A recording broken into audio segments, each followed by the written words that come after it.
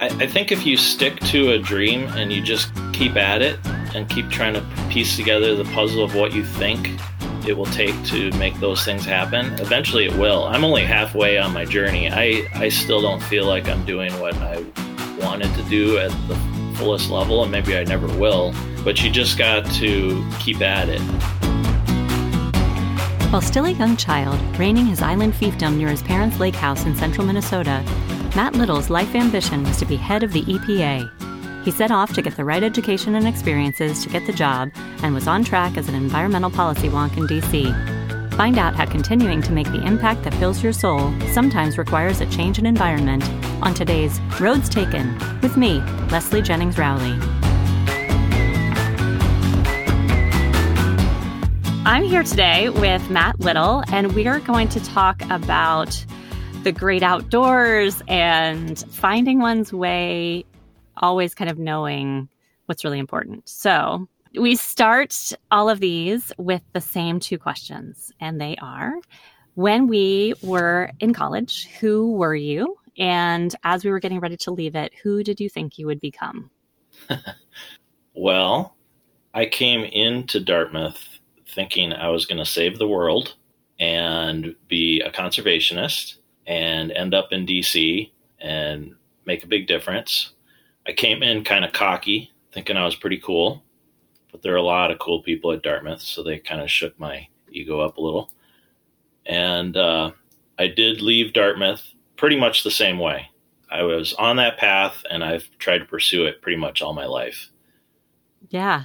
And ironically, Matt, you won't remember this, but the last time I actually saw you in the flesh, you pulled your car up to the gasoline pump opposite mine in San Francisco. And It was like, what? You're okay.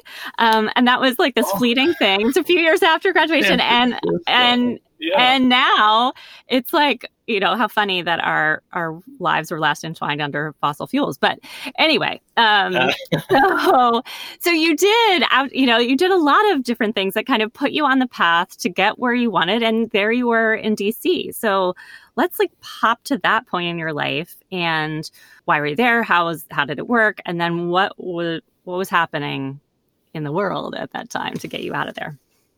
Yeah. So after Dartmouth, I still wanted to save the world, and I had a biology degree, an environmental biology degree. And I thought, okay, what else do I need to have the credibility or the degrees to do what I need to do? And so I ended up at Syracuse at the Maxwell School of Public Affairs, and I got an MPA, a Master of Public Administration, which only took me, it's a 13-month program. It's really awesome. And I ended up applying for a fellows program that Jimmy Carter started called Presidential Management Interns. Now it's called Fellows. And if you get selected for that, then federal agencies kind of have a job fair, and you can check out different opportunities to join them. And it's a way to jump up through the management ranks and become kind of a senior official fairly quickly. And so that was my goal. I wanted to be head of EPA when I was a little kid. And so I ended up, EPA wasn't actually at the job fair. So I went around the system and went to the head of the wetlands division, because I was a waterfowl wetlands nut. If you remember me, Dartmouth, I was head of the Bait and Bullet Club, the oldest fishing and hunting club, college club in the nation. Oh, did not know. We weren't that cool, but I really liked wetlands and waterfowl, and so I wanted to work on that conservation work. And I ended up writing a letter to the head of EPA Wetlands. And I said, hey, this is a program that you could join. And they took me up on it, and that was my first job. And so I ended up working in the wetlands division. And in that program, they do jump you up each year by a grade. You start out at GS9, I believe, and then I was a GS12 after the second year. Those are just like pay grades, management grades. And in it, you can do these things called rotations. So normally you go to another agency and kind of learn how a different operation works. But I convinced my boss in the first year to send me to Switzerland. And I ended up going to work on the Ramsar Treaty on wetlands, the first ever U.S. rep. I'm just a kid, Right. Working in Switzerland on this treaty. It was so cool. And I couldn't speak a lick of French. I was on Lake Geneva in a town named Gland, spelled Gland. Okay. And I had the time of my life. And every weekend just traveled to different European towns. So I had a great experience. And then the second rotation I did, I convinced my boss to send me to one of the senator's offices. And I got to pick Senator Moynihan, Daniel Patrick Moynihan of New York, because I just thought he was awesome and he needed a science fellow. And so I became that science fellow.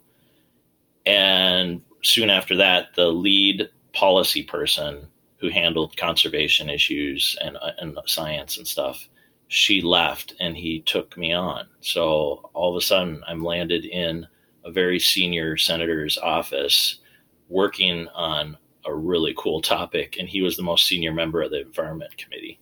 So, wow. Yeah. So you didn't grow up in New York? No, but I went to my master's there, and that was my connection with Moynihan. I grew up in Minnesota. Right. Yeah, kind of growing up hunting, fishing, and going to church and good Minnesota kind of stuff.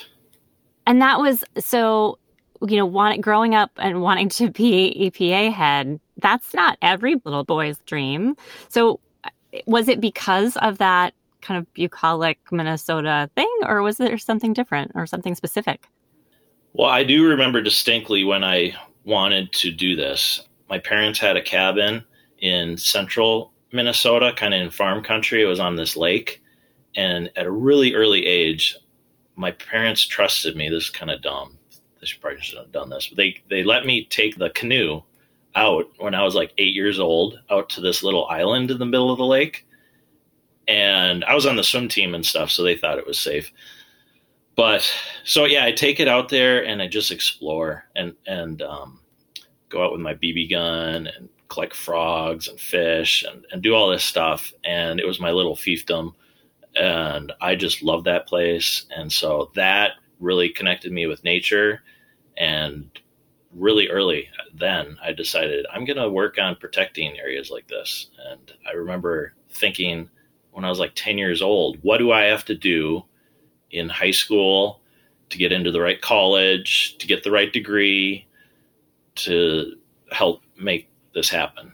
And so that was kind of my whole trajectory. And my parents helped me. They really pushed me to do a lot of things to become the Dartmouth well-rounded people that we all are. But I was constantly thinking, what exactly do I have to do to get to where I want to be? That's cool. And then there you were. So Moynihan, top environmental position, really, on the legislative side, learning tons, contributing tons. And this was around 2000, right? Mm-hmm. 2001. Yeah. Yeah. He retired shortly after the turn of the century and passed away, unfortunately, a couple of years after that. But he was the most senior member of the Environment and Public Works Committee. And that's where all the laws get passed and a lot of deals on money at the federal level. And he used to be kind of a fiery senator, just super involved. But when I came on, he was taking kind of a back seat. Even though he was the most senior member, he wouldn't show up to committee meetings. So he would I would sign my own proxy letter in the green ink that he loved to sign that said, please vote according to my proxy, Matt Little. And again, I'm like 25 or 7 or something like that. And I'm sitting in these rooms voting like a senator. And this does happen with a lot of other Senate staff, but I was particularly lucky because he was just totally hands off, and I would get to make decisions and send around letters. And I even wrote some legislation that he didn't know about and dropped it and introduce it with co-sponsors. And I would kind of tell him and my boss, my legislative director, after I would do these things, and I would get these great notes back. Good job, Matt. And so I just keep going, and I got to do some insanely cool things as a kid, and I always had his support, and I've never had a position like that Yeah. Again, it's just the experience I had on Capitol Hill is just so great, learning how things actually work, and that kids run everything, the Supreme Court, the Hill, the executive branch. It's crazy how young folks really, with the energy and drive, they really run stuff, because the people that are elected are kind of older and more tired. Not everyone, at least mine was. And there's just opportunities for young people to have such an impact on Capitol Hill. So I would encourage anybody, if they can go to the Capitol Hill and do an internship, you can easily move your way up and have huge amounts of impact at the national level. And I just love that kind of stuff. Yeah. Yeah. And I think people become tired because there is such like intense need and intense work and intense impact that you get. And that can just burn out one's soul, particularly when you have planes crashing into buildings. So talk to me about 2001. Yeah. So I was, after Moynihan, I was actually asked by Hillary Clinton to take her spot, to take the same spot I had in her office, because she took over his seat. And I decided not to do that. I wanted to try something else. So I ended up working for a bipartisan coalition. We were kind of quasi-staff, quasi-lobbyists, working for both Republicans and Democrats in the Northeast Midwest. It was called the Northeast Midwest Institute. That office was next to the Capitol. And when 9/11 happened, I was driving to work and just heard about some kind of crash of a plane. It sounded like a small plane into a building in New York. And the story just seemed like there's something more to it. So like when I arrived at the office, I said, "Hey, everyone, we should turn on the TV." And we did. And that's when we saw it. But more than the impact it had on us from just seeing that, then a news crew was by the White House. And they had this interesting camera angle of the smoke coming off the Pentagon, but it was behind the White House. So it looked like the White House from the camera angle was hit. And the local reporter was saying, "We don't know what's happening. We don't know what's hit. We don't know who's crashing into what." And everyone in the office just left. And I sat there because I was an idiot kid who had this deal with his girlfriend who worked in the Capitol for a member of Congress. And I told her, if there's ever any problem, you come to my office and then we would figure out what to do. So I sat there like an idiot for hours thinking that a plane was going to crash into the Capitol or into my building, just waiting for my girlfriend. And she was way smarter than I was. And she had left long time ago to walk home. And I sat there all afternoon just freaking out. And so, like, I think because I was trying to be this tough, I don't know, person to save my girlfriend, I freaked myself out beyond freakitude. And that just impacted me for a long time. And to top that off, my girlfriend worked in Daschle's office that opened the anthrax letter. And so she was exposed and had to take Cipro, a strong antibiotic, and I was tested as well. So like we were always worried what was going to happen on the metro station coming to work and stuff. And all that kind of added up. And after a year or so, I decided I was going to leave and I wanted to do something else. And I was a nature guy. So I was like, I would love to work in a national park. So Moynihan was friends with Senator Wyden in Oregon, and heads of parks and stuff go to DC to ask for money and stuff. And so he hooked me up, or the staff hooked me up with Chuck Lundy, the superintendent at Crater Lake National Park, because that was kind of a dream park of mine. Just looked so gorgeous, that lake. And I told him, I want to get out of DC. I would love to be a park ranger. You don't have to pay me. What do you think? And he's like, "That's the best deal I've ever heard. You've got it." And so he set me up with a housing and $10 a day under some volunteer program. And I was his special assistant, and I got to do anything I wanted in the park. It was the coolest thing ever. I didn't make any money. And then it started a year of my life where I was kind of searching for myself and figuring out what to do next. So after it snowed too much at Crater Lake, I became a bartender in Texas for spring break, South Padre Island. And then after that, I became a teacher in Portland at an outdoor school. And after I made zero money for too long, I decided to get back into real work and ended up working for conservation groups. And that's where I am right now. I've worked with a number of conservation groups and been the executive director of one more recently. And yeah, so I'm in the nonprofit world now. Yeah. Back to making impact. Back to anything I can do to have the most impact on the environment. And actually right now, community. I switched from a group I was executive director of called Cascade Forest Conservancy to a group called Social Venture Partners, which is basically philanthropists who get their hands dirty, who not only give money, but directly get involved with groups in their community, the nonprofit causes. And for me, I'm working for SVP Portland, and we're focused on making sure that every kid age 3 to 5 gets a preschool education, no matter their zip code, background.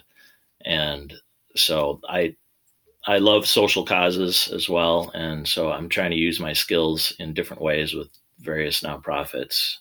And so trying to make a difference. Also tried to run for county council most recently to try to make a difference. And I lost as an independent. But just always looking for ways to help. Yeah. And our listeners can't see what I can see, but I can see beautiful trees behind you and a flannel shirt. And I feel like you found a way to incorporate the love you have for the environment more than you could have in DC. So what's life like right now? Yeah, that was maybe the biggest surprise of where I ended up geographically, because I thought I'd be a DC wonk the rest of my life. And, I might still go back, but the Pacific Northwest is so beautiful and such a perfect place for an outdoors person. And I luckily live on 5 acres with my kids. We have a beaver pond out back. We saw a bear a couple months ago, and last year we had a cougar on the other side of the creek. We've got chickens and an orchard. It's really, we're just incredibly privileged. And I hunt and fish like crazy. So there's elk and salmon and deer and ducks. And it's just an incredible place for me to do what I love and also to raise my kids and teach them what's important. I do miss DC, but I really want my kids to grow up out here. And then maybe when they're in high school, maybe we could go back. Because I met my wife in DC. She also worked for National Wildlife Federation when I did. And we both love DC. But we just kind of think it's a tough place to raise a family, especially if you're into policy. But maybe I'm wrong. It's been, I made that decision a long time ago, and I have a lot of friends out there that have great families. And so I think you could pull it off. And yeah. Yeah. Yeah. So when you think back to either the Matt in college or the Matt on that little island on the lake, what about this whole trajectory to where you are right now could you have foreseen, and what surprises might those earlier Matts see now in what you've done? Well, I think if you stick to a dream and you just keep at it and keep trying to piece together the puzzle of what you think it will take to make those things happen, eventually it will. I'm only halfway on my journey. I still don't feel like I'm doing what I wanted to do at the fullest level, and maybe I never will.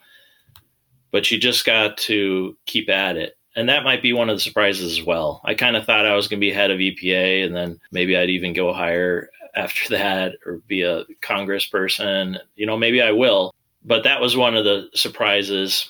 Another surprise, and I'm sure this isn't any different for other Dartmouth folk, is I thought I was kind of the center of the world at Dartmouth in high school. I was really cocky, and I the world, everything was about me. Into my 20s on Capitol Hill, I thought I was pretty hotshot. But then I think after getting married and then having kids, my whole focus of everything was different. So I still wanted to save the world, but instead of like being a superhero and doing it single-handedly, I realized everything requires teams And so like my mission right now is to teach and mentor others so that they can have an impact, because there's no way I could pull this off alone unless I made it to president, and that's not going to happen. So you really need a team. So I believe strongly in bringing up, helping other people grow into becoming leaders. And my last 4 or 5 jobs have been really focused on that. And I try to do that in everything I do. There's so much to get done in this world, and we're constantly kind of falling behind on conservation and social justice and everything. And we just need a reawakening. I'm kind of a moderate, independent thinker, and I don't fall really far left or right. I really try to think in the middle. And I think that's where a lot of the things are going to get done. If that's any advice, I'd try not to have anyone sit in a camp way left and right and just sit there and brood about things. I try to get into the middle and find solutions, and try to find mentors in your life who can bring you to the places that you want to be. So I guess that's my only advice. Yeah. Well, it sounds like advice that it's well earned because you've taken it, but I think you're also becoming a great mentor to others, your family and those that you're trying to help in communities. So thanks so much for that service and for keeping your dream alive. I love to hear that you're only in the middle of the journey, because what great things are left to come. It's all very exciting. So thanks for sharing that story with us, Matt. Thanks for doing this. I mean, sharing these stories is really important. So taking that on yourself, that is super cool. So keep at it. That was Matt Little, conservationist, environmental policy wonk, and currently the Director of Investor Partnerships at Social Venture Partners Portland. He lives in Washington State with his wife and their 2 daughters, whom he tries to get into the great outdoors as much as possible. Speaking with Matt made me inspired to get out into nature more too. If you find these stories inspiring in some way, please consider not only subscribing to the show on Apple Podcasts or another platform, but also sharing the podcast with other people who you think might enjoy it. Have them look out for me, Leslie Jennings Rowley, and other friends at roadstakenshow.com or on the next episodes of Roads Taken.